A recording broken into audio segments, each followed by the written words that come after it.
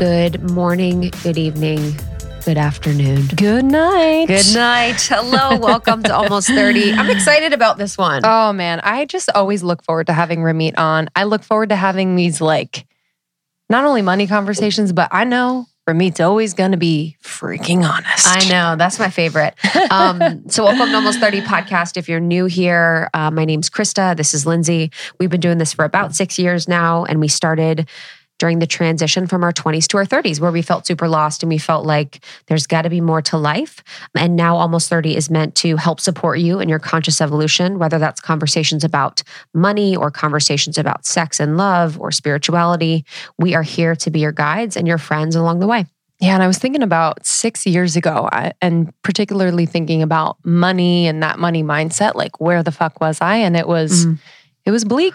Mm-hmm. Yeah, I was I have to say. Probably like $9,000 of debt then, I think, after quitting my job, trying to pursue everything full time. Yeah, I was just in a constant loop of not knowing where my next check was going to come from, and then having to obviously catch up and pay the bills and pay things that I had put on my credit card. And I just never felt like I could get above water. You know what I just realized is that was a very expansive thing for me in money was actually serving. And when I served in Ohio, growing up in Ohio, I served from the time I was 14 at the place in my neighborhood, and then eventually the chicken joint down the street. But it was one of those things that showed me and taught me that the harder I work, the more money I make. And that's, if I think about it now from the perspective that I have, I don't know if that's the best mentality to have, that you have to work really, really hard all of the time to earn. But it helped me to realize that there really was no limit if I was really willing to put in the work. And I feel like that was what clicked for me. Where I was like, oh, I could pick up another shift and make another $200 or whatever it is. And it actually was kind of addictive for me. I would work my ass off because I loved having cash and I loved having money. But it was something that was important for me because I did a few hourly jobs. I did one at a nursing home, and then I had a few others. I'm trying to think of the other hourly job, babysitting. But those, I realized I'm like, oh, I could work however many hours and I'm still kind of making the same. And I didn't like that feeling. Yeah. Yeah. I waitressed and bartended for years and years, and it was stressful not knowing how much you were going to make. But I think the thrill That's so true. All of a sudden, seeing a tip that was just, 5 times what it should be or something like that kept you coming back. Yes. And not that I was working harder, but smarter to get that. You understood kind of the psychology around that, which might be a little manipulative, but it's true. If you're in the service industry, yes, you sort of understand that. And so I think that was a first thing for me about money. And then realizing that whenever my dad would spend money in my family on something for the family, he bought us a trampoline that was $100 from Costco. And I'll never forget, dude, I was like, yo, my dad spent $100. Baller. And my mom was fucking pissed off that we had a trampoline. But I was like, yo, this has made me deeply happy. And this was a liberating moment for my dad to buy a trampoline for $100. And I was like, wow, this money was spent well. I feel freedom having, I feel freedom as a kid. I was so grateful. And I was like, wow, this money can really allow you to do things and buy things that you love. Yeah. Yeah. Ramit was saying in this episode that, a lot of men, when they think of money, they think of freedom. A lot of women think about safety and security. I thought that was interesting. But I also think that, at least for us, I do think of freedom when I think of money. So I don't know if that's because we're more masculine. More. I don't know if that's because we're men. I don't know if that's because I've got a big old dick. Yeah, but I think freedom is just my number one North Star for everything, whether it's freedom of speech, experience, money, expression, being. Freedom is just number one. Yes, I completely agree. But I do wonder if freedom it's like a Maslow's hierarchy of needs, if freedom is desired once you feel safe and secure. Yeah. And I almost wonder if that's sort of what it is, where people at times don't have the opportunity or ability to move into feeling like there is freedom as a possibility, because you could be stuck so much in the mindset of wanting first safety and security as that foundation. Sure. Yeah. I think it's really interesting. And I think in this episode, you all will have an opportunity to reflect on your money story, on those invisible scripts, on your relationship with money and, really pulling out from the shame and the guilt and like kind of the belief that this is just how it is, or this is how you grew up, so this is how you'll always be. And just have kind of like a neutral point, like observation of, oh, I do this when I get my paycheck every month, or I do this when I look at my credit card debt or, my student loans. And so he just gives us like really beautiful ways to kind of one by one, just kind of look at it and reflect on it, and start to make actionable steps. Yeah, this was very psychology of money. I think more so than any other conversations that we've had with Ramit. We had him on the show in March of 2020, was when we did the interview. That was probably released around May. And then we did a live with Ramit. But I feel like this is more psychology because we talked a lot about his podcast, which is related to relationships and money. So being in a relationship with someone and being really honest with your partner about money and talking about numbers and talking about your goals and talking about your wishes. And it's really powerful for someone like Ramit, who's very money focused, but he is about having a life of freedom and just peeling back and going through the steps of what he does that are the same as like people like Joe Dispenza, where you are going into the quantum field to sort of reach to the potential. Like there is a potential opportunity in the field for you to feel free, for you to feel like everything is easy, for you to feel like money is something that supports you in your dreams. And him asking certain questions and almost triggering visualization for people so that they can see money as something that eventually could be a tool for them. Yeah, definitely. We talked about just those numbers or things that you feel like define you and you can't not necessarily do anything about them, but that there are no creative ways to also live your rich life, as he says, and start to either pay down the debt or what have you, where we see our credit score, we see our bank account number, and we just become paralyzed. We feel like, okay, so guess it'll take me 20 years to pay it off. And that's just what it is. And so he really encourages people to get creative around that. Yes, take the information, but there's not like the math isn't like this one-way linear plan to get it done, which was liberating. Yeah, I think that's like the way of life is like not accepting anything for how it is and always thinking, well, what if it wasn't this way? Yeah. What if there was a different way? And we even had a conversation with a friend the other day who got this crazy opportunity that I've been thinking about every second for what they do, where they were offered a great amount of money for something that they're already doing that makes a lot of sense. And I was like completely expanded by that. I was like, wow, that is life-changing money for something you're already doing that came very easily to you. And that is now possible for me in my head as well. And there's so much of the way that we live our life where it's like, oh, my body is just this way, or my relationships are just this way, or my job is just this way, or I am just this way. And what if it wasn't? What if it was a different way? What if there was another potential for you to have an existence or experience that was better than what you're currently having? And that's what's beautiful about Ramit is he brings conscious awareness to things where, people are like, well, this is my money story. I went through this experience. My parents didn't have a lot of money. And it's like, well, how would you feel right now if they did? And you had a lot of freedom and you were able to maybe pay off your student loans. What would that be like? And oftentimes we don't allow ourselves to get to that point of feeling dreamy, feeling free, like having our body experience the feeling of freedom and then sort of bringing that, and then with the hope to bring that to life. Related to just like couples and money, because this is what, again, his new podcast, which comes out tomorrow, is all about. Did you ever feel like weird or awkward talking about money with partners, especially Justin? Or just in general? To be honest, we could be a lot better with it. Let's be fucking crystal clear. I think, there's a generalized understanding. Because I feel, this is the whole thing, because I currently feel confident in my money. It's easy for me to talk about. Of course, it could be better.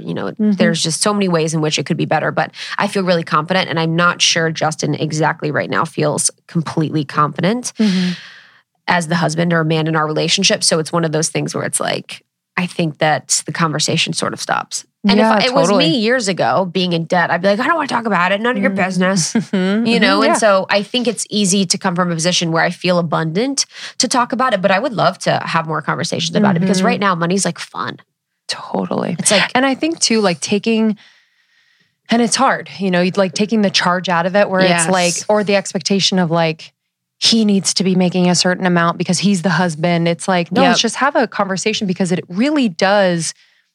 Like how much anxiety is a person carrying around money and how is that inhibiting them from making money? Yes. You know, 100%. It's like there's something he still there. has a little bit of something around being bad. Money's bad in a way. Yeah. Where sometimes he'll be like, oh, you're obsessed with money. And he'll be freaked out a little bit by my money mentality.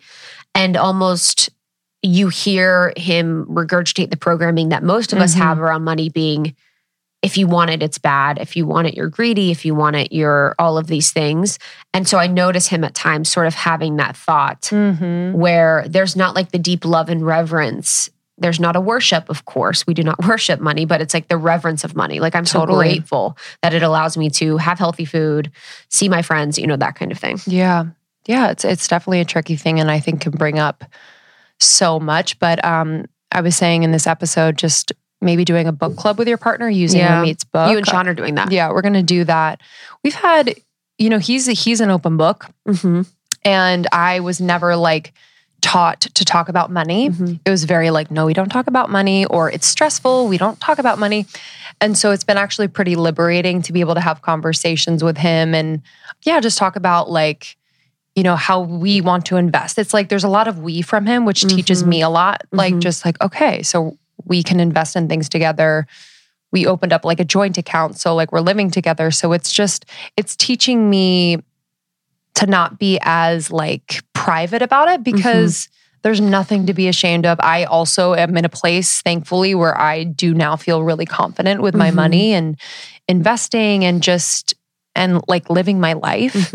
And I'm grateful. He also has like that, I'm going to live my life, you know, like I'm not going to but I think what his thing is, not an awareness. I just don't think he's spent time thinking about like, I can strategically put some money over here and over here and over here and have it in 20, 30 years. Like I think his job does that for him naturally, but I think there's an awareness of it. I think he's intimidated by it. Math intimidates him. Oh, really? Yeah, big time. So it's like that piece. I think he just knows in general, like what's coming in and it feels really comfortable and he can do this and that. But I do think that it would behoove us as a couple to be like, okay, cool. So if we want to do this in 5 years, 10 years, like what are we talking about? And I think just the planning together piece is something that I want to do and just to have like a little bit more visibility. He doesn't have to tell me everything or show me everything or me to him. But maybe this is like a fear statement, but I feel like I've heard of a lot of like older people be like, yeah, I had no idea that my husband or wife was in debt like that or da-da-da. So I kind of want to have an awareness. I do too. You know, I don't want to My mom's like obsessed with that. Yeah, I don't want to be surprised. She's like, what's his credit score? Totally. Literally, she's like credit score obsessed. She's literally like, call her Credit Karma. Top dollar. Top dollar's Credit Karma. You know, I love it. I'm grateful for it. Because she opened up a credit card for me when I was like 14 and had like $100 limit. So I've had credit since I was like 14 years old. And I have really good credit. But yeah, and so I'm deeply grateful for that sentiment. But there is that visibility piece too. Yeah. It's also like what I share, you know, I would have to then be open to share my monthly spending. Here's what I'm spending on, you know, all of that. So it's a little funky, but yeah, I agree. So this is interesting with Ramit because we talk a lot about what he finds as trends in couples when they're talking about money. We talk a lot about the psychology of money, which we mentioned. We actually talked a little bit about taxes at the end, which was interesting. And I just really know that you all will enjoy this conversation. It feels really incredibly aligned to our audience and things that we're interested in. And we had so much fun recording. Yeah, he's truly the best. He's just someone you trust. Yes. There's no bullshit there. You can learn more. He has a few like just top of the line programs for you as either entrepreneurs or people who want to take control of their money and finances. I will teach you to be rich.com. The book is I Will Teach You to Be Rich. And the podcast is I Will Teach You to Be Rich. It is out and launching August 4th. All right, guys. We will see you on the next one. Almost30.com. You can find everything related to Almost 30. We're so excited about our new members and the membership. It has been such a joy to have you. Membership enrollment is closed. It closed on the 31st, and it has just been the best. Yeah, we love with you our guys. new members. We love you so much. We're so glad we could have you at camp. We're going to be doing some exciting things related to Podcast Pro in the fall. We have our accelerator programs where we support people in launching their show and then also growing and monetizing their show. So keep your eyes peeled for some of those special coaching programs that we're going to be doing in the fall. Thanks for listening. Share this with a friend if it resonates, and we will see you on the other side. See you soon. Bye.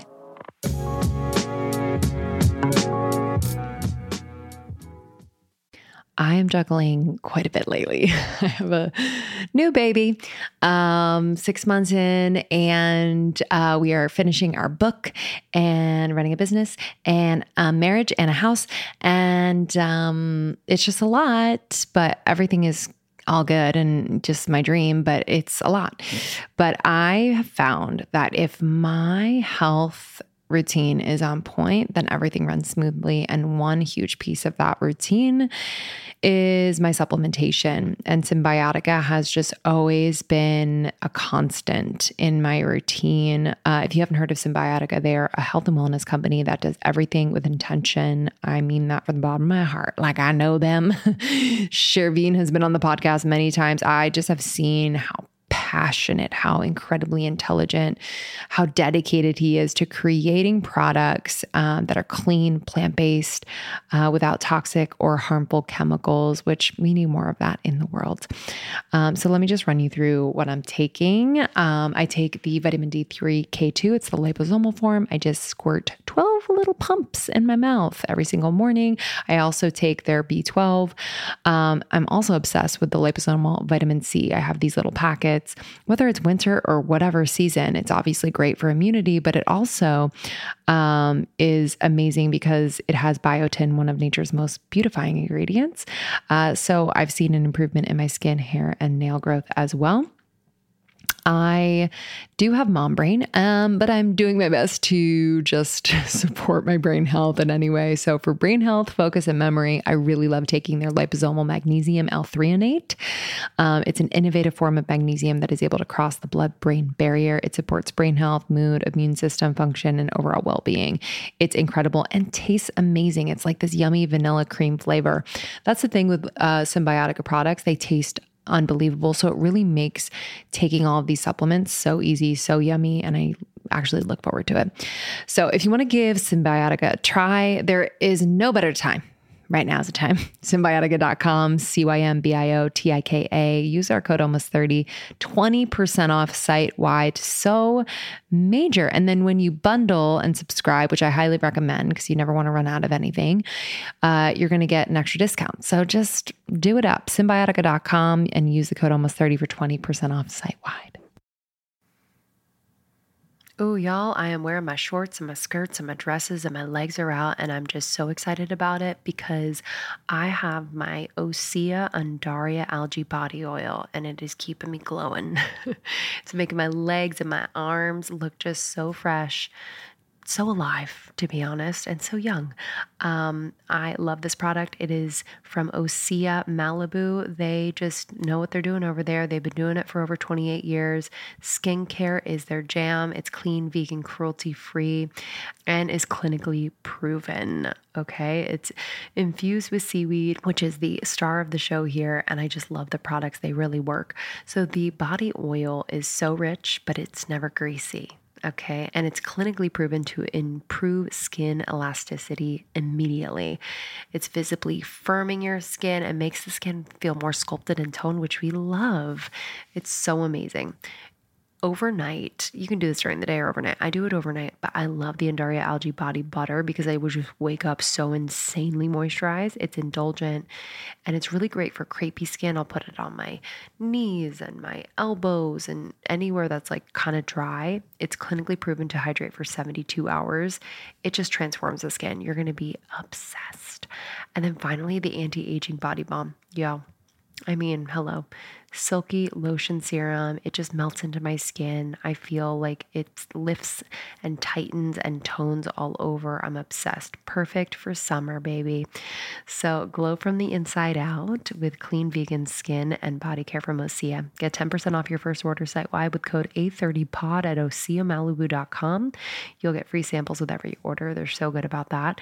And free shipping on orders over $60. Head to OSEAMalibu.com and use the code A30POD, A30POD for 10% off. So excited. Ramit, the man, the myth, the legend. We had so much fun on our live in the pandemic. Yeah, that was a blast. That was so much fun. I was really like, this is a delight. And we had so much fun last time you were on in March. We really showcased our knowledge and expertise. That was some of my favorite memories of getting like 2 + 2 = 9. I remember that. Yeah. He was like, so if you have 1,000 and you lose 900, how much do you have? And I was like, 4 million? Like it was, he was trying to give an example that I was not picking up. And it was on video, so we could see our eyes cross. We should actually pull that out. I know. But we're excited to have you, especially because you have your new podcast talking about money and relationships. So what made you go that direction instead of talking traditionally about money or starting a business or like creating a life that you love, which are a lot of the pillars of what you do now? Yeah, I love talking about creating a rich life. And I think money is a small but important part. I think maybe starting a business for people or certainly negotiating their salary. But my podcast friends for years have been telling me, you idiot, why don't you have a podcast? And the frank truth is that I couldn't come up with a concept that I loved. Like my worst nightmare is to go into Peoria, Illinois and tell some couple, you can't shop at Target anymore. It's like hell. I don't want to do that. And almost all financial stuff that you see in the media is about restriction. No, you can't get lattes and no, you can't do anything. So I just waited. And part of my life philosophy is that for the important things in life, I'm infinitely patient. Right? I'll wait and wait until the time is right, and then I'll go all in. And so my wife and I got married, and I think we talked a little bit about we worked through some financial challenges we had. We signed a prenup, and once we got married, it was more about how do we align on day-to-day finances. And so that was really challenging, right? How do you set up a system and get on the same page when both of you think about money in a different way, when you both have different earnings? And over time, we started to get better at it. And finally, we started to get this sense of, okay, this is actually fun. We have goals. We have a rich life that we're looking forward to and building towards. And I started talking to my friends about it. Friends, readers, and they started telling me the craziest stories you can possibly imagine. Now, my fantasy has always been to listen to a couple talking about money. I sit there with a gigantic bowl of popcorn and I just drop these crazy lines like, you said what? or you know, like, he spent what? And I just sit back with my popcorn and let the fireworks unfold. Well, so if you guys aren't into the podcast yet, you should be. Yeah, this is the new podcast. So here's what I learned. I started inviting couples just to give them some free, advice and talk about money. Turns out that most people in a relationship have at least one disagreement that is consistent with money. It could be he's a spender, she's a saver. It could be they have different incomes, whatever. And most people go 40 years having the same fight over and over. So when I invited them to talk to me, they knew, because I'm the I will teach you to be rich guy, I'm not just going to joke around and make fun of them. Of course not. I'm actually going to work with them. And so I did it just for fun. I did it on Instagram a little bit. I spoke to a couple, they're both veterinarians, and they have over $500,000 of debt. And it's crippling to them. And he is sort of nonchalant about it. She wants to get on with their life. And as we started talking about this, people were watching, they go, oh my God, I have never seen two people talking about money with real numbers, because we haven't. Yeah. When was the last time anybody had access behind closed doors to a couple sharing real stories? Never. Mm-hmm. So I started doing this, and because of the trust of my audience, they opened up and they tell me their numbers, they tell me the real challenges, and we talk about it. And sometimes I give them tough love. Sometimes I show them, you are already winning and you don't even know it. You're beating yourselves up so badly. And this is the podcast, I Will Teach You to Be Rich. Oh my God. Yeah, that like how terrifying the real numbers can be to say out loud. I think, you know, we've talked about this on our podcast with you previously, but like just kind of the either not looking at our finances or not allowing other people to look at them because there's so much shame and there's so much guilt, et cetera. So I guess where do you start? Like, for example, with something like so much debt, I feel like with something that feels so overwhelming, I think we just get paralyzed and we ignore it. Yeah. Because we don't know where to start. Like, how does it start with mindset, or does it start with like the more tactical? No, it starts with a very vivid example from the last 30 days. So if I had asked that couple, what are your problems with money? They would just spin, and, you know, within 7 minutes, they'd be talking about how he cuts onions. I hate it. He never sharpens the knife. Yeah. We don't need that. So I start off by saying, tell me a time in the last 30 days where you were not on the same page financially. Yep. And when I ask them that question, each of them viscerally knows. They have an example. And so we talk about I'm glad you asked. Yeah, oh yeah. Literally. They want to talk about it. 100%. They want to talk about it. And so we get into the example, and it could be, you know, I feel like we're always getting one step forward, two steps back, whatever. And I probe them. I say, tell me a little bit more about that. Why does it frustrate you? And you can hear it. Most people have never been asked questions like this. Yes. Never. They've never been listened to. It's the same pattern of, no, I don't want you to do that. And they just get into that same old, you know, paralysis. I read this book and she's a relationship expert. She calls it the demon dialogues. Love it. And it's when you get that trigger where it's like, chick, and then all of a sudden you're clicked in and you fucking are off to the races. And you don't even know what you're talking about. Exactly. And so here you have a third party who's genuinely curious. I'm asking, like, tell me about that. Why does that frustrate you so much? What does it feel like? And sometimes flipping it. What would it feel like if it was easy? And they're almost shaken out of this stupor, and they go, well, we would be on the same page. We'd be rowing in the same direction. It would feel fun. It would feel like a partnership. So that's the first part, is just getting into an example. I don't need their whole life history. I just need 2 or 3 pieces of information to pull on the threads. The next thing I do, and I want everyone listening to try to go along this journey with me, I ask them, what is your rich life? Actually, if you both would love to participate, let's do this together right now. What do you say? Yeah. Would love to. All right. So what is your rich life? My rich life is being able to go on vacations with no limit to what I spend. I think you inspired me with this, no limit to health and wellness spending. Yep. Being able to live in a home that I feel comfortable in, that I could house guests in, that feels really nourishing, feels really open, feels expansive. There's art everywhere. And then feeling like there's freedom in what I do so that I can lead and follow any intuitive hits, and my business is supporting that. So my business is running enough so that any intuitive hits creatively, I can pursue those knowing I'm supported. Wow. Okay. We're in this business. Yeah, I can tell. Okay, so I love the texture of what you just talked about. It wasn't just, I want to be healthy and I want to live in a nice place. Very specific. I think a lot of people are never given the permission to dream. Yeah. And I think what's special about our space and what's really important about what you're talking about is that there's actually a lot of psychology and science around visualization and around having these specific examples and having the specific feelings, like even the work of Joe Dispenza, who's a doctor that talks a lot about like getting in the feeling, having your body be in the feeling of the experience. So what is the feeling of living with ease? People don't even tap into that. So it's like you're really opening up a different world for people by even asking questions like, what would it feel like to be easy? Or how can you visualize this future? And I think that's really, really, really important. Yeah, I agree. And with money, it's scary. Yeah. Because people don't want to dream because they feel like if they put the dream out there and they don't achieve it, they have failed. Yes. But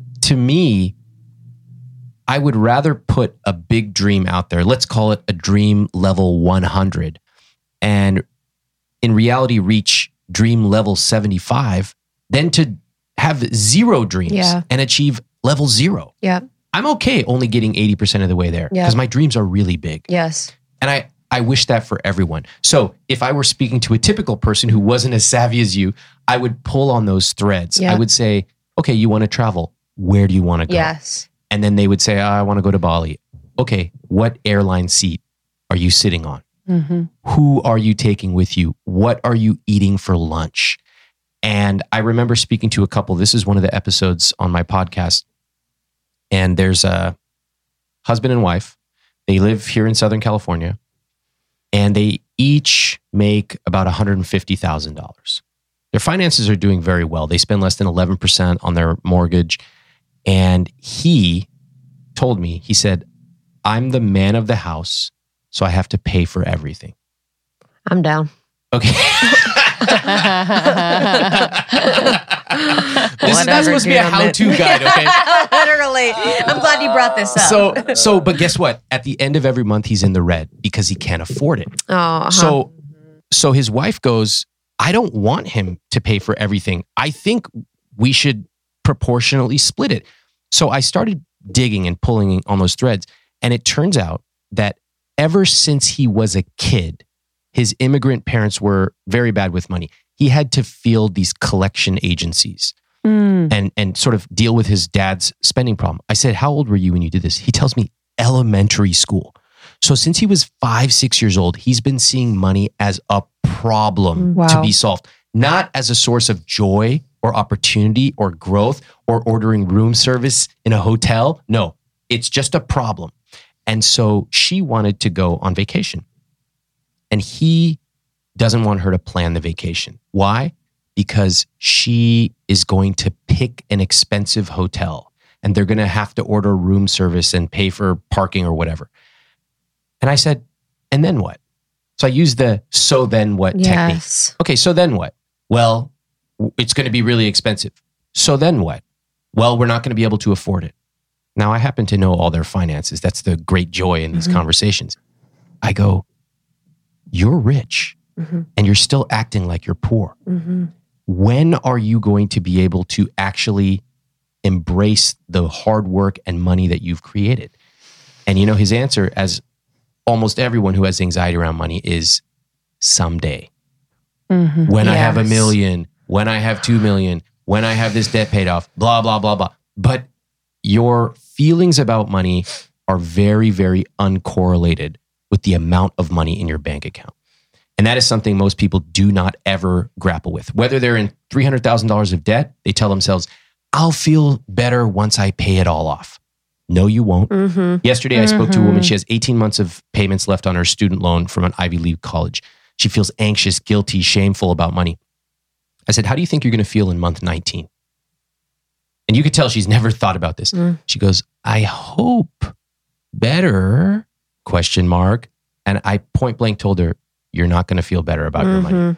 The way you're currently going, you will always feel anxious. Right now, you're telling yourself, I got to pay off my debt. Then it's going to be, I got to get $5,000 in savings. Then it's going to be, I got to buy a house. And you blink your eyes and you're 65, you're still anxious about money. You never found joy. You never allowed yourself to order an appetizer at a restaurant.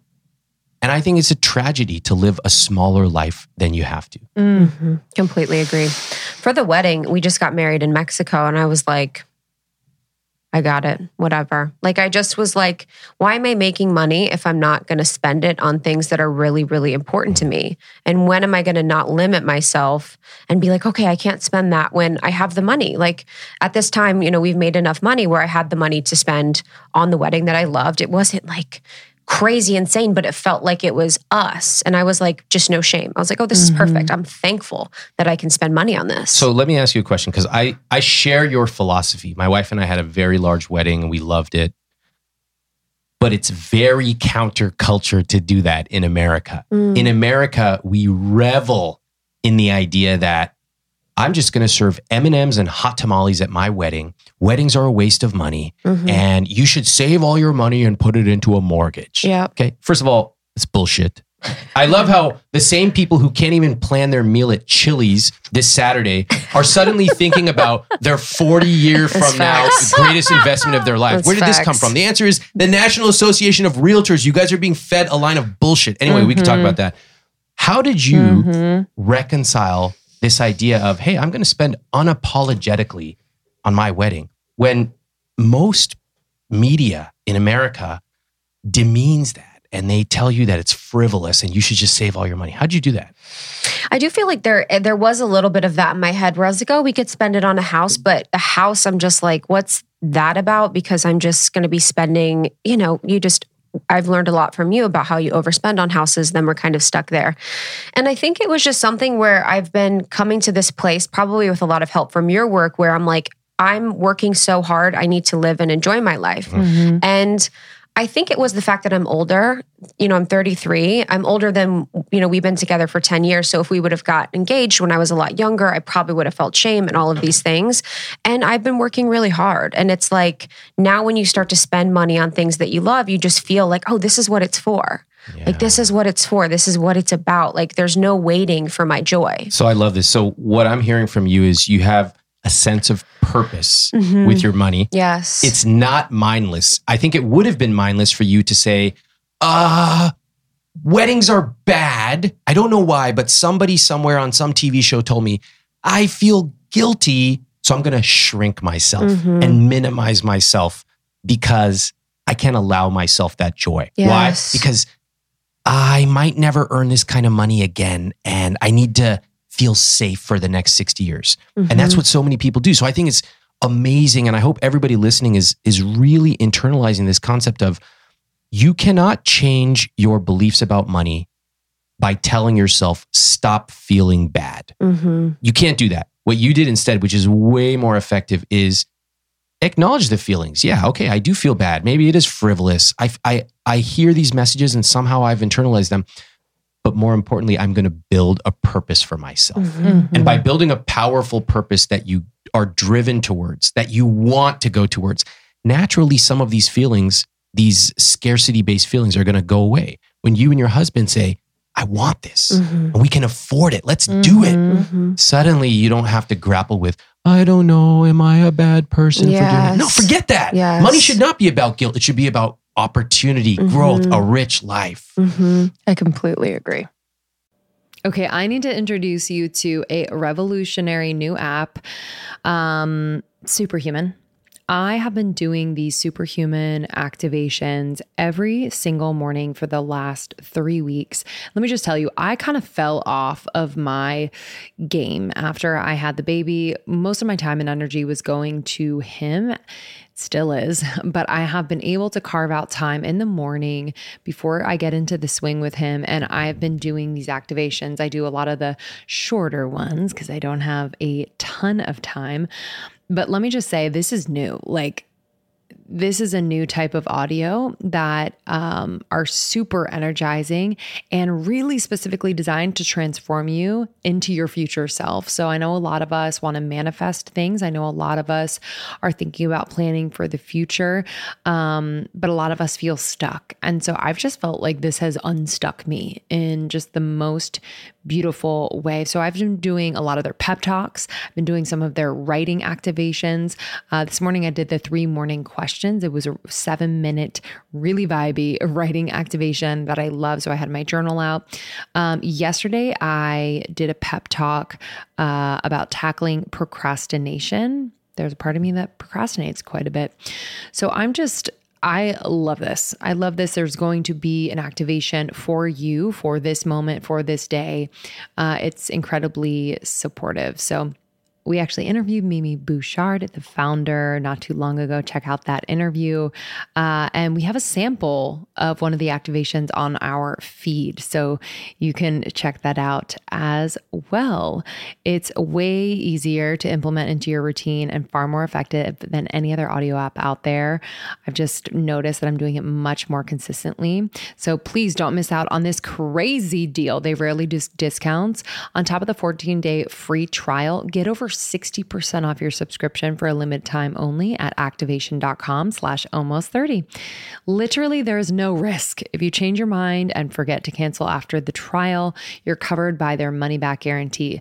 The offer is only available through their website, not on the App Store. So that's activations.com/almost30 for 60% off. It expires soon. Okay, small daily actions, they just make a big difference. And I just cannot emphasize this enough. It creates this cascade effect and honestly a snowball effect. So one begets the next. Really great, positive, small action, but it almost has like a bigger impact as the week goes on. And I'm just someone who very much believes in this, whether you're like smiling at a stranger, or maybe you wake up a little bit earlier to practice your meditation, or maybe read part of the book that you're loving, or maybe you integrate a healthy habit like taking a probiotic, which is something that I've been doing for a few years now. I've been taking Seed's DS-01 Daily Symbiotic, and I love it. And I've just noticed that this is the catalyst at the beginning of the day for a ton of healthy choices that I make. And I've noticed a difference when I don't take it. I forgot on vacation a few months ago and I noticed a difference. I was bloated. I wasn't as regular. I started to get a little breakout on my chin. Things were just going haywire. So I'm just so thankful for Seed. If you are someone who wants to support your gut or your skin, digestion, your gut barrier integrity, I recommend Seed. Their DS-01 Daily Symbiotic is incredible.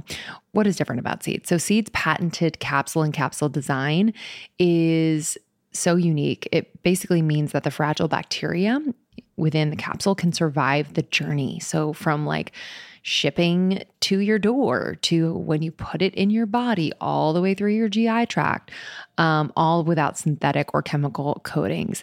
And this was developed in collaboration with Seed's scientific board and based on their foundational work in probiotics and the microbiome. They are the best in the space.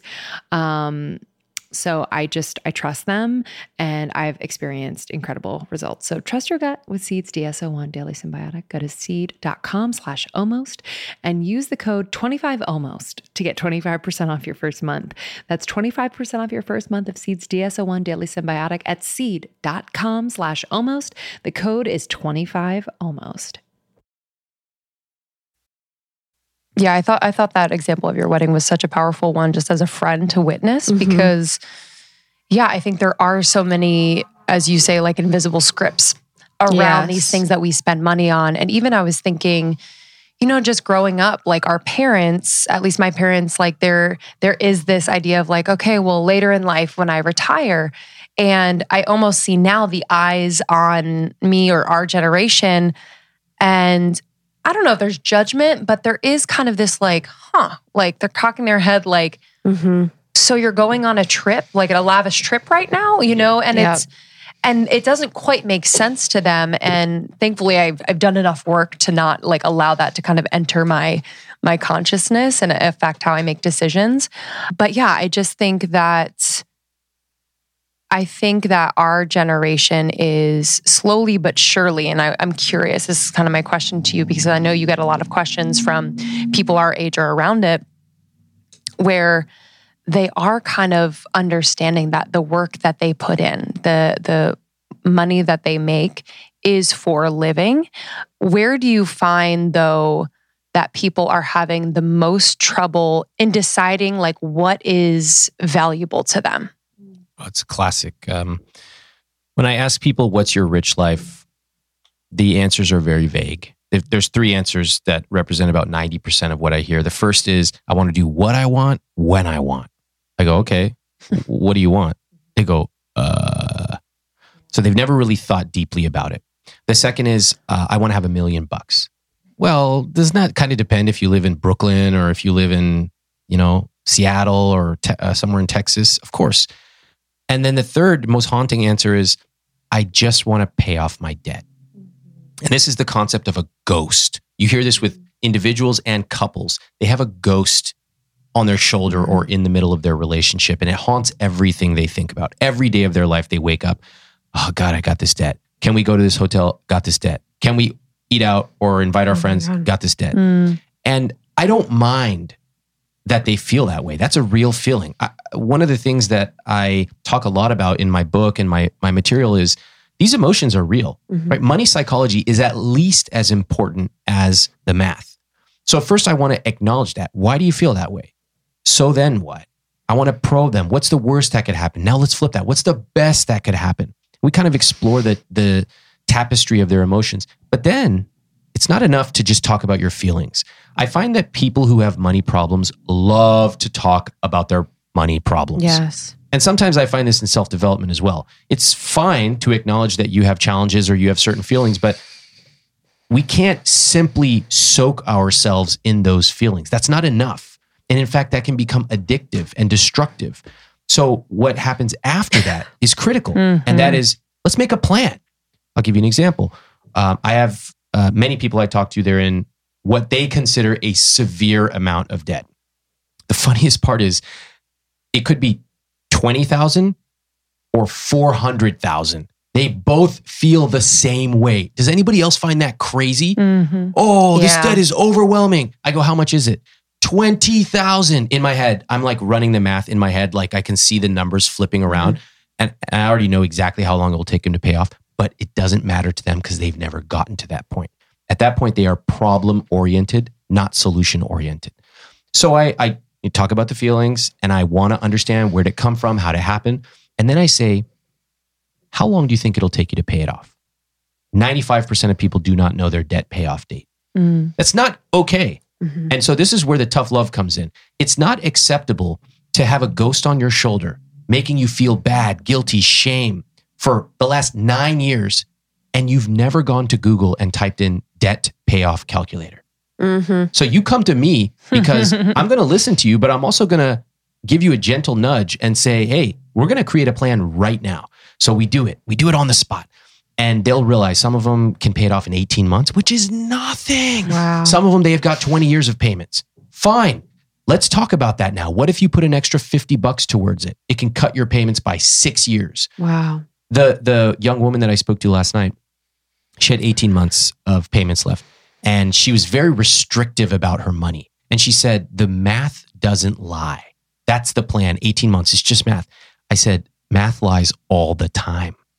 The plan you put together is based on your psychological understanding of money. So she goes, what do you mean? I said, how'd you choose 18 months for the payoff? She goes, well, of course you got to pay off your debt as fast as you can. I go, do you? She sat there stunned. She'd never considered it. Imagine this. She will not allow herself to go out to a restaurant because this debt is on her shoulder. And she even told me point blank, she goes, I think very linearly. I think that first I need to pay off my debt, then I can start doing this, then I can do that, then I can buy a house, da da da da. I go, what's the cost of that belief? She goes, I'm probably not feeling happy about my money at all. I go, when was the last time you ever felt happy about your money? She goes, I can't remember when. So I said to her one challenge. What if you allowed yourself to pay off your debt in 19 months, not 18, and you gave yourself just a little freedom to be able to go out to that restaurant, Thai restaurant that she wanted to go to? It had never occurred to her. Why? Because she's always been driven by this invisible script. Debt is bad, and I need to pay it off as quickly as I can. Now, I don't want anyone listening to this to take away the fact, I'm not telling you to go to stay at luxury hotels if you got 50 grand of debt. That's not the point. The point is we want to first acknowledge our emotions. Then we want to create a plan and really interrogate that plan so it fits in our lifestyle. If you wake up every day and feel bad about money, that's a red flag. If you wake up every day, whether or not you have debt, and you feel good, You've got a vision, a rich life. You have some enjoyment as well as some hardship that you're accepting because of your place in life. Now you're working that plan. And I think to that point, I think we are so much in the tell me what I am. So we see our credit score, we see what's in our bank account, we see the debt we have. We're like, oh, that's who I am. And that defines us. And that's kind of what I have to work with. But to your point, it's information that you can personally work with to fit into your life and your desires.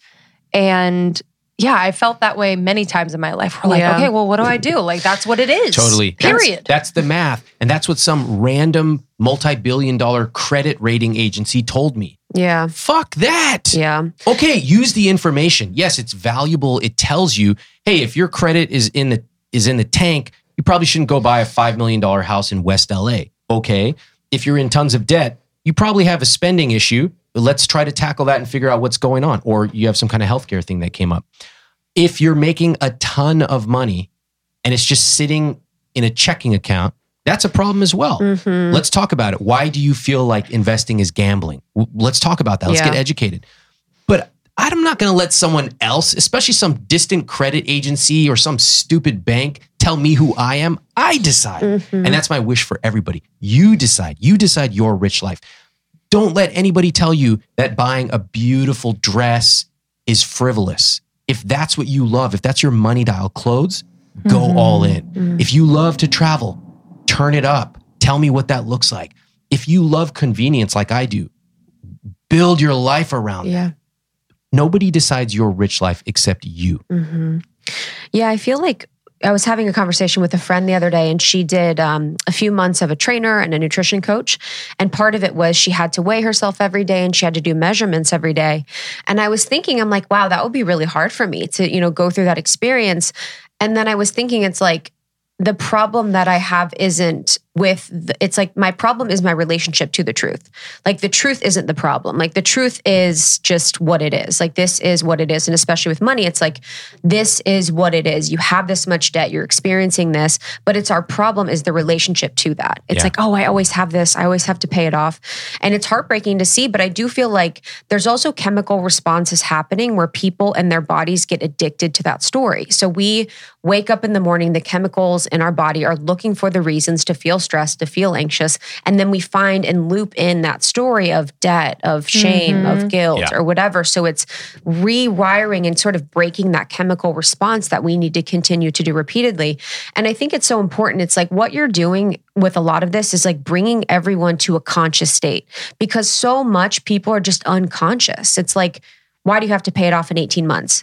An unconscious thought is not thinking that there's another potential in the field. And it's really important to like have opportunities where people in your life or situations can bring you to like conscious awareness to really think about what's happening.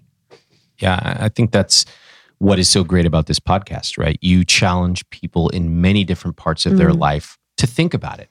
And they may decide something that you would not decide. That's okay. As I said, your rich life is yours. It's not mine. But we want to interrogate these big questions in our lives. The big ones. Who do I want to be partnered with? Where do I want to live? What is my purpose in terms of work? What do I want to do with money? Do I want to make a lot of money or is it not important to me? Those are questions that are worth pondering. Ironically, we spend often more time looking at a Yelp review for a restaurant than we do thinking about some of these big questions. Like, how do I negotiate my salary? That's worth talking about. So I'm glad that you do that. And I think that one of the reasons is we simply don't know it's possible. We've never been around people. We may have grown up in a small town. People think, oh, you're just lucky to have a job. It's bullshit. Yeah. Second, we see these things actively stigmatized. Many of us grew up hearing phrases like, we don't talk about money in this family, or money doesn't grow on trees. And so we almost feel that if we talk about these things, that we're being selfish or evil, that being rich is somehow bad, right? There's even this phrase in America, we love to hear it in small towns, money changes people. Notice how I said that, money changes people. I got this disgusting sneer on my face right now. What is really going on with that phrase? What they're saying is, if you make money, The only way to make money is by stepping on other people. So therefore you will become evil and change. Now let me answer that. Yeah, money does change people. It changed me. Okay, I grew up middle class, big family. We rarely ate out. When we did not order appetizers. Money changed me. It allowed me to be more adventurous, more spontaneous, more generous, and I'm thrilled for it. And so when you model your wedding by saying, this is what we want, and we're going to bring everybody along with us, that's a really powerful example.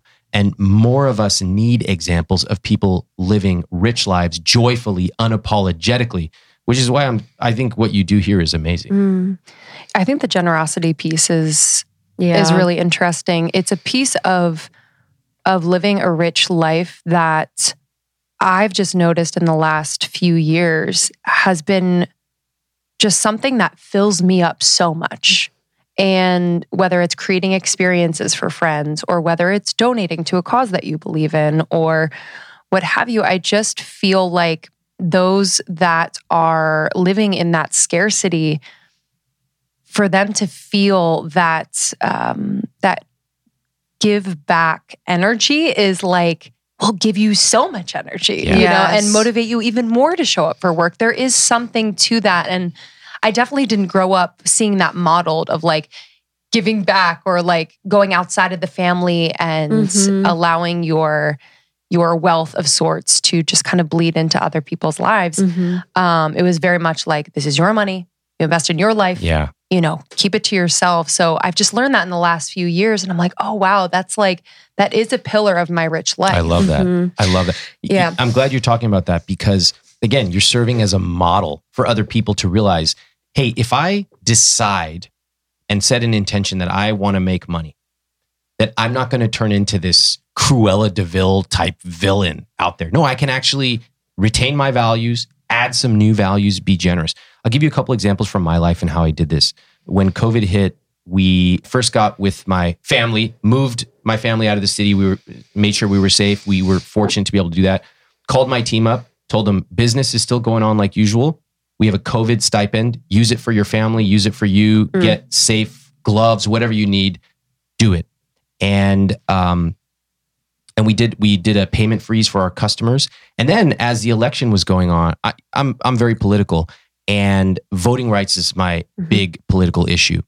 And I wanted people to be able to get to the polls. And so I wrote a $100,000 check out of my personal account so that everyone could have a free ride in these 4 different important cities. I want people to be able to vote. That's an intention I have.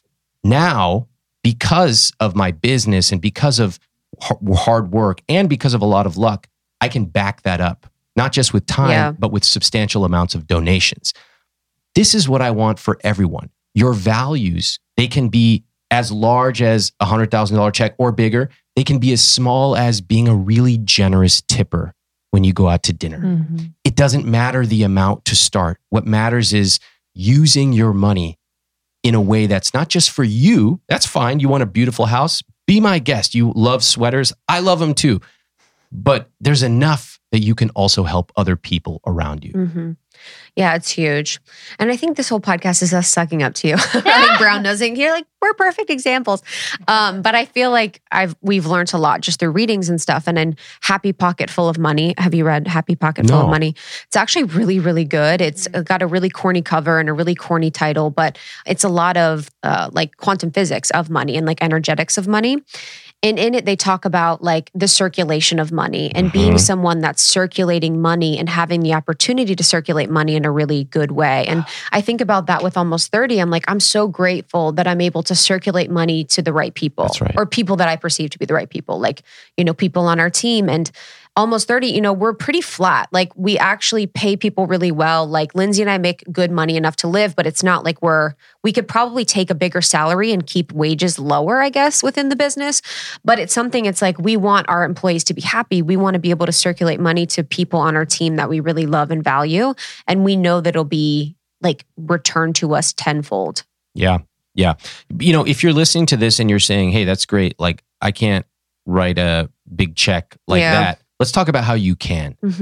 I have a friend of mine who's basically 40 years old. He's new to investing. He goes, hey, can you help me out? I go, love to. So first I was like, read this book. I give him my book. And he comes back with some questions. He wanted to know about setting up some SEP IRA or something. So he didn't quite understand the math of investing. And that's fine. It's very counterintuitive. Again, he's 40 years old. He's never invested. So I showed him a couple of examples. I went to Google. I found a compound interest chart. You can just search for it. And I plugged in a few numbers for him. I said, look, I happen to know he had a few $1,000s to start with, and I knew his basic salary. So I said, okay, you're going to basically be able to contribute this much per year. A good rule of thumb, 10% of your gross salary. That's fine. I'd prefer 20, but 10% is fine. So if he invested for a few years, it's fine. It doesn't turn out to anything particularly noteworthy, but it's fine. But as he gets older, the numbers get really, really large. So it takes him about 20 years, just conservatively investing, to have $1 million. And most people are like, I don't want to wait 20 years to have $1 million. But remember, it's not like he's slaving away to contribute every single month. It's just automatic. He's not even thinking about it. After 20 years, it takes him about 5 years to get to 2 million. And then even less time to get to 3 million. Most people who start investing, they make 90+% of their net worth in the last few years of their investing time. That's super counterintuitive. So if you're, listening here and saying, yeah, I'd like to be able to write these checks and help these people, et cetera, awesome. You could start off with a small amount today. But one of the best things you can do for your own rich life is to start investing automatically. It's not difficult. You set it up automatically. It's chapter 3 and 7 of my book. And you don't think about it. And the money accumulates and grows. And it is highly counterintuitive as to how fast it grows. So that would be one of my other greatest wishes for people. Once you have described your rich life and hopefully dreamed even bigger than you thought possible, is make a plan. Start investing. That's the way you get there. Yeah, the auto transfer is huge. I do that too, which is huge. I think probably heard about that from your book.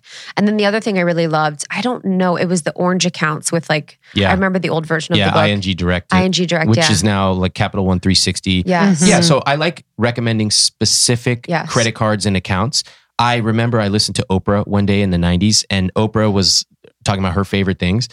Oprah at 4 p.m. Big fan. And, Same. And I was so confused because I thought, don't people think that she's in cahoots? And what I realized is they don't care. They love Oprah. They love and they trust her. And so I started recommending the exact accounts I use. I don't have deals with these companies. They're just the ones that I personally use. So people listen to me. Oprah has deals though. I know. Well, she's Oprah. Yeah. I'm not Oprah. I'm D-list. These are my favorite things. And also they paid $1 million. But I feel like you could have deals with these companies and you choose not to. Is that true? Yeah, because I make money from selling premium programs that are world class. You want to know how to start a business? Get Earnable. You want to know how to find a $50,000 raise? Get Dream Job. That's what I do. But people listen to me. They go, this guy's kind of weird. He sits here. He knows every intricacy of every single account. He sits there on Saturday nights and reads all the details, and then he hates Wells Fargo and Bank of America because fuck them. And he calls out companies in his New York Times bestselling book. Who the hell is this guy? And then after a while, they go, I really hate my bank. Who should I go with? Boom. I trust Ramit. And that's what my business is. It's based on them trusting me. So when I tell them I have most of my net worth in a Vanguard account, they're like, okay, I could spend the next 3 years researching this, or I can just listen to this guy and tell me what the best one is. Same for credit cards, checking accounts, etc. So I think I love to be specific. When people want to know about negotiation, I tell them the exact words to use. When they want to know how to write an email to a busy person, I show them the emails that I use.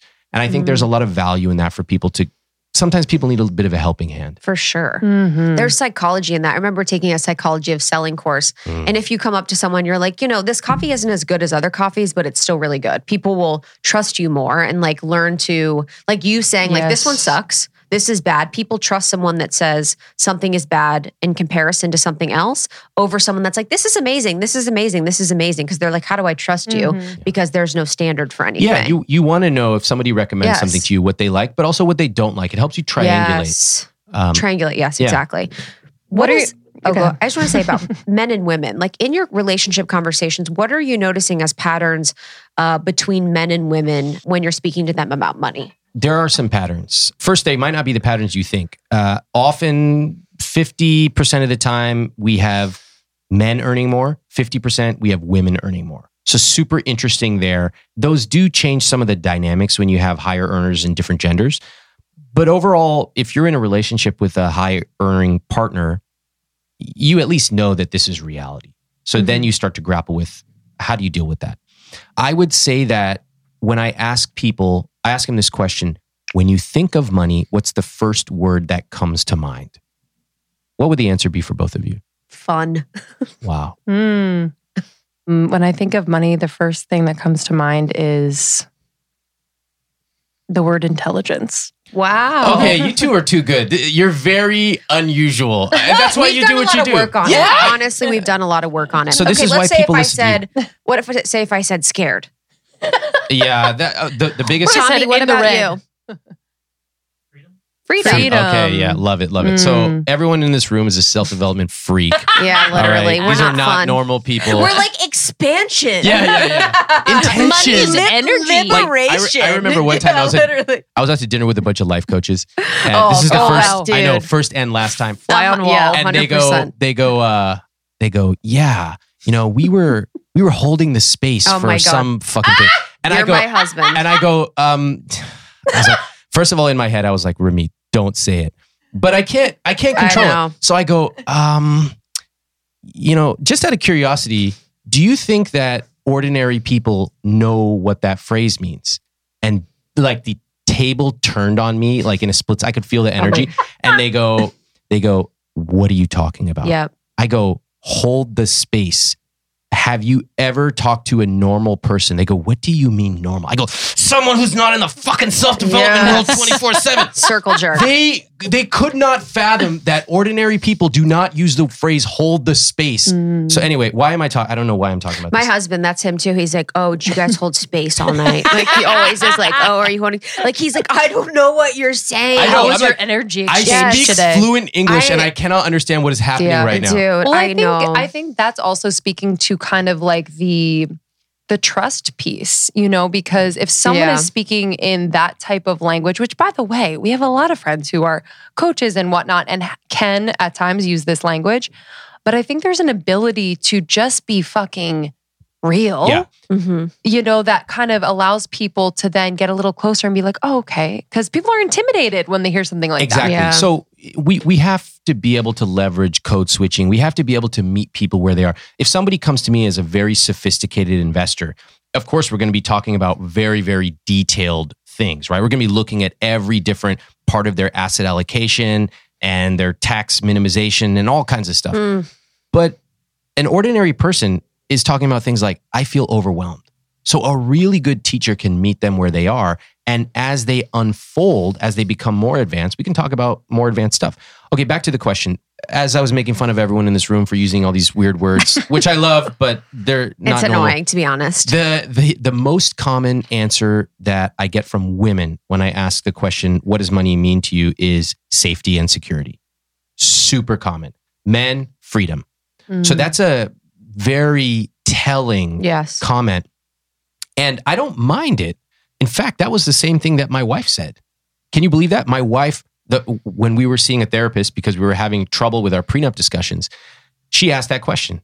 And I was like, what kind of question? In my head, again, Remy, don't say it. What kind of question is that? But it was so obvious to me. Growth.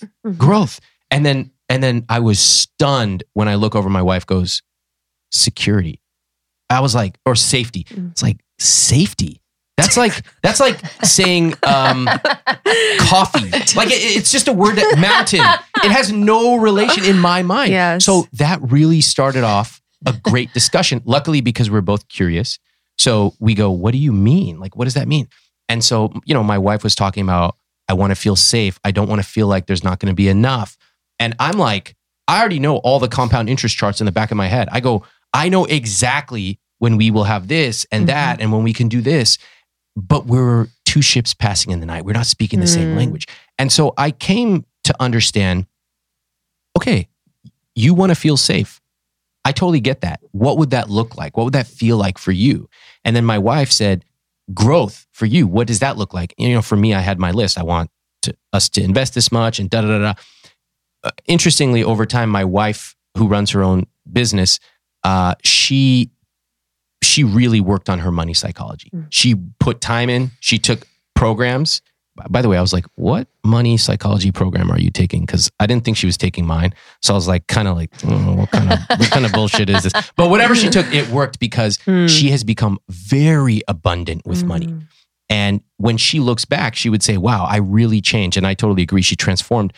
But that is really hard. That's like the equivalent of someone saying, I want to change my ability to play piano or change my body or learn a new language. You have to really put time into that. And I think she did a great job. Yeah, those qualities are like the essences of the masculine and the feminine. The feminine wants to feel secure and feel safe, and the masculine always wants freedom. So even in relationships, those like principles are ones that you often have to work with, because that's why, when for a man, it's a little bit harder they feel a little bit more tied down in relationship because men want freedom, the masculine wants freedom. And then women always want to feel safe and secure. It's like, so I'm not surprised that because money is an energy expression of those qualities. Yeah, I find that I spoke to my friend, Gretchen Rubin, and we were talking about patterns and groups and how, she talks about upholders and things like that. And she got me thinking about different frameworks, because I think we all grow up as amateur social psychologists. We look around, we notice gender differences, for sure. But I think as I got older, I started to notice other types of groups of people and different patterns within those. So there are people who feel scarce around money. And when I started with the patterns, not with the gender, I realized, oh my gosh, there's a lot of men who feel scarce with money. There's a lot of women who feel scarce with money. I found that some people are impulsive with money. Lots of men, lots of women. And so I started to primarily go towards those patterns first. And I discovered, yes, of course, there are gender differences.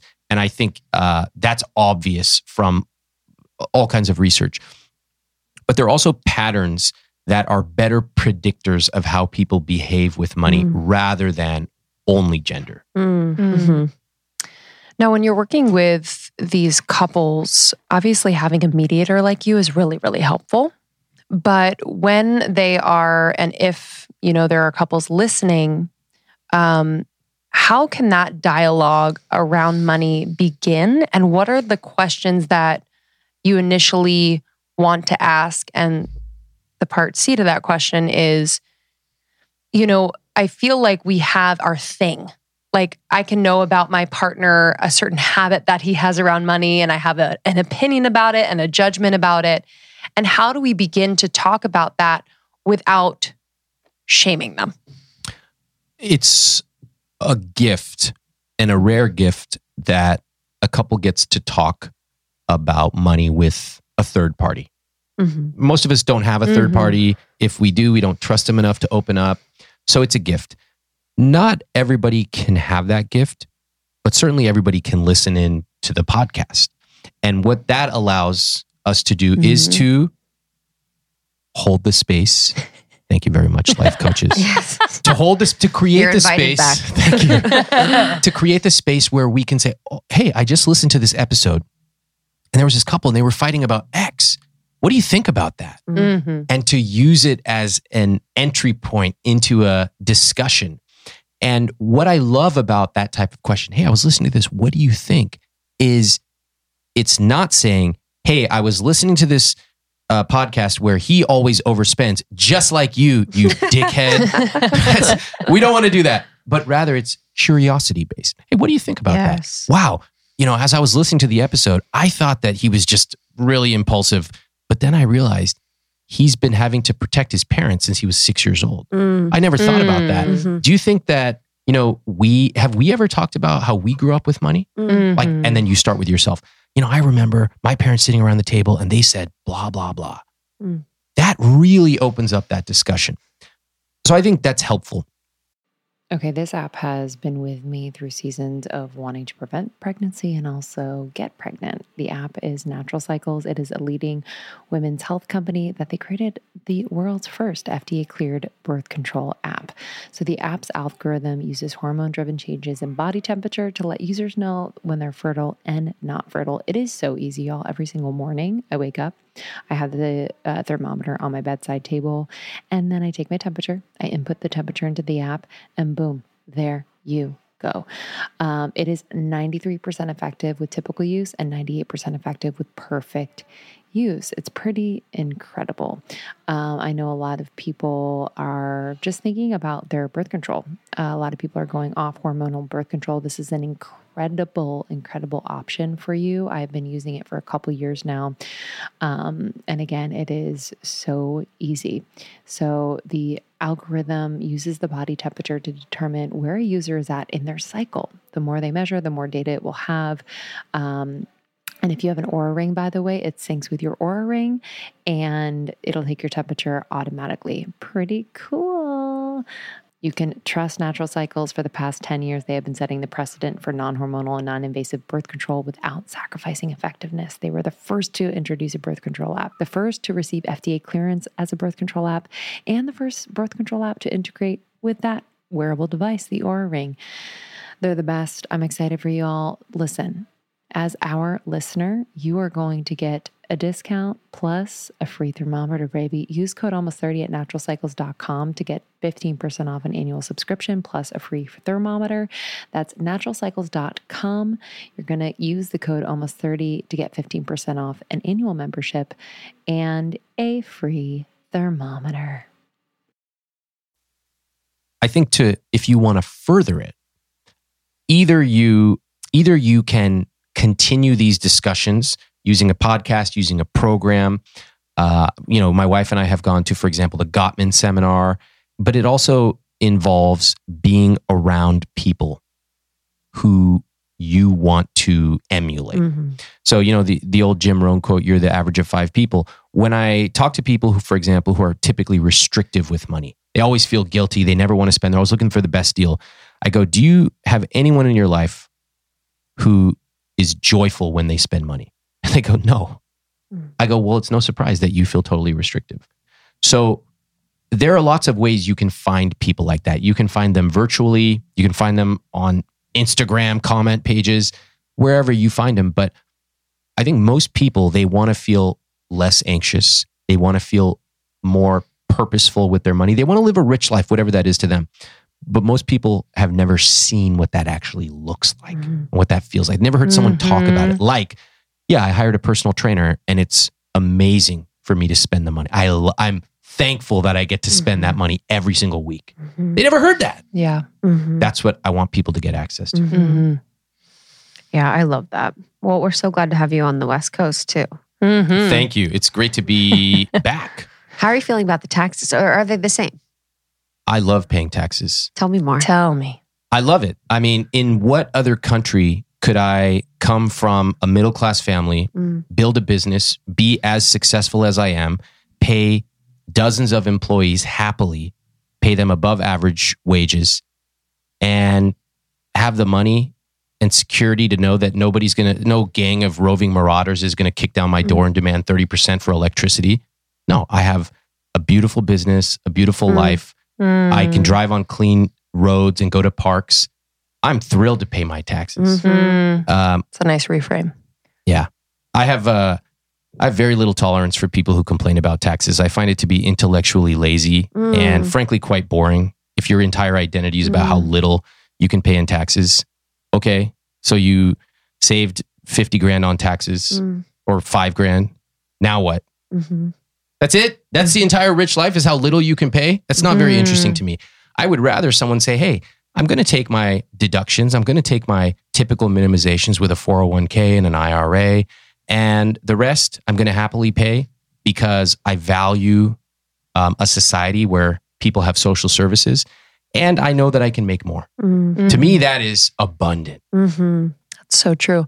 On that, just how would you recommend... I think you briefly mentioned kind of like the intelligence around deductions and just kind of being smart around personal taxes, business taxes? Are there just some high level tips that you would give people? Yes. First of all, I find it hilarious that when you hear people complaining about money and the economy and inflation and stuff, I always just go, show me your investment portfolio. And they go, well, it's not. It's like going over to someone's house to go, oh, sorry, it's so messy. Sorry, my investment portfolio isn't set up correctly. For all the people who complain about what's going on in the economy, et cetera, the single best thing you can do is to set up automatic savings, automatic investments with the proper asset allocation. If you don't know any of the words I just said, read my book. And that is going to be way more powerful than you listening to some crackpots on Reddit and Bitcoin subreddits talking about inflation and all these things that are coming that they have no fucking clue about. So stop trying to predict macro econ and instead take control of your own money. You can do it. What can you do with taxes? So I believe in something I call the 85% solution, which is get 85% of the way there and then move on with your life. Nobody really needs to eke out that last 15 or 1% because it's prohibitively difficult. So with taxes, there's some simple things you can do. You can max out your 401k match. If you're eligible for a Roth IRA, you can put money in there. There's lots of benefits for taxes. I'll give you an example in a second. You can use an HSA. A lot of people have an HSA. They don't know it. They can invest in it, get a triple tax benefit there. In short, you have lots of eligibility to get tax advantaged growth. And what that means is you either don't pay taxes at all on some of this money, or you defer the taxes until later. It's totally legal. Everybody has access to it. And I want you to take advantage of it. It's how you grow your money faster. So as a simple example, a Roth IRA, it's a type of account. If you open it up and invest in some company, let's say that you make $100 this year. I'm just going to use easy math. And let's say you pay... Keep it easy for us. Yeah. You know us. Let's say you make $100 and you spend $1. How much do you have left? Literally. You're going to have to go real slow. We got a chalkboard today. Yeah, honestly. Okay, so if you pay 30% in taxes, okay, you have $70 left. And you put some of that money in a Roth IRA. That money grows for 20, 30 years. It grows to a lot of money. When you take it out, you don't pay taxes on any of the gains. So that's like free money that grows. I just, when I hear people talking about lattes and, oh my God, I shouldn't order this chicken on the salad, it's $6 more. I go, you're asking $3 questions. You should be asking $30,000 questions. Have you maxed out your IRA, your 401k? That's like money, tons and tons of hundreds of thousands, if not $1 million+ dollars. How many lattes can that buy? So those are the kind of things that I want people to do. I love that. We're going to do the HSA thing. Oh, do you have an HSA? No, we don't. Okay. Yeah. If you were eligible for it with your healthcare provider, you know, a lot of people think an HSA, they think it's the same as an FSA. It's a bit technical, but HSA, it's just a debit card. If I want to go pay for toothpaste or dental work, I can swipe it.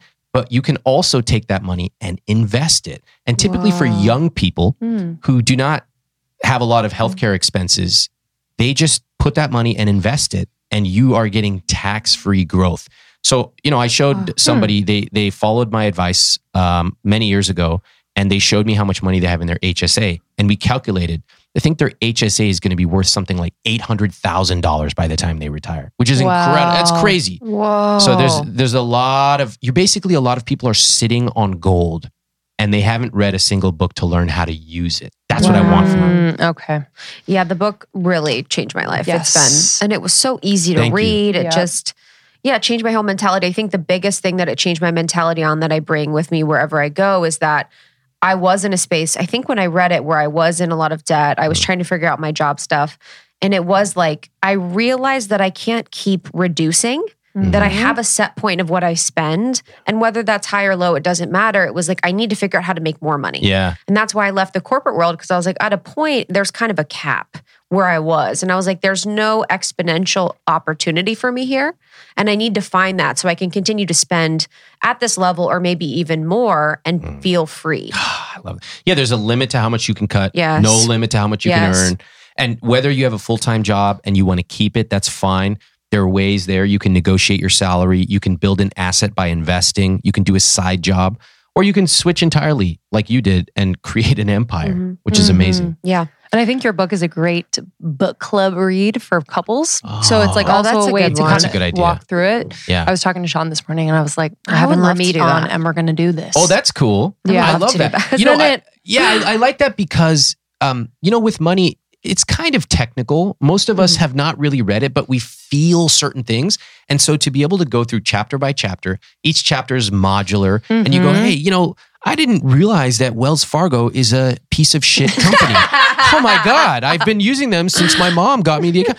Oh, what do you think? Should we switch? And it's like this thing that you can do together. It's cool. Yeah. Highly recommend. Fuck them. Unfollow. And your podcast, the new podcast, I Will Teach You to Be Rich, is out August 4th. Yes. Congrats. Thank you. Congrats. Thank you. I'm going to be coming to you for some advice, and I appreciate you being Anytime. my role model. Oh, you're the you. best. Come I'm going on. to try and get the mans on the show. You guys might potentially hear us. That would be amazing. That would be a vibe. He can very much read between the lines, so he would be like, "What's going on?" Wait, you can't ambush him. Oh, we're going to Yes. just have this chat with Even my if friend. I was like, "Hey, we should read this book," he'd be like, "But what?" Like he'd be like, "What's the underlying reason?" Like sometimes I'll come in and I'll just be like, "Good morning, how are you?" He's like, "What's going on?" Wow. It's good. What do you need That's from good. me? All right. You guys, the podcast is out. You can listen now. We also have other episodes with Ramit that we've done. And then I Will Teach You to Be Rich is a very powerful book. You must get it. We Must. will see you on the next one. See you later. Bye. Bye. Thank you so much, Ramit. The podcast is out. It is I Will Teach You to Be Rich. And you can listen to it now. And then we also had another amazing interview with Ramit. You can search Ramit Almost 30 wherever you listen to podcasts. And we have our previous interview, which was a blast. Such a blast. And we just want to thank our sponsors for this episode. We appreciate you. And yes, we are bringing you brands and products and experiences that we use and love ourselves. So thank you to Wild Alaskan Company, Monday.com, Sakara, and House of Wise. We love you all. Thank you so much for listening. You mean the world to us, and we will see you on the next one. Bye. Bye.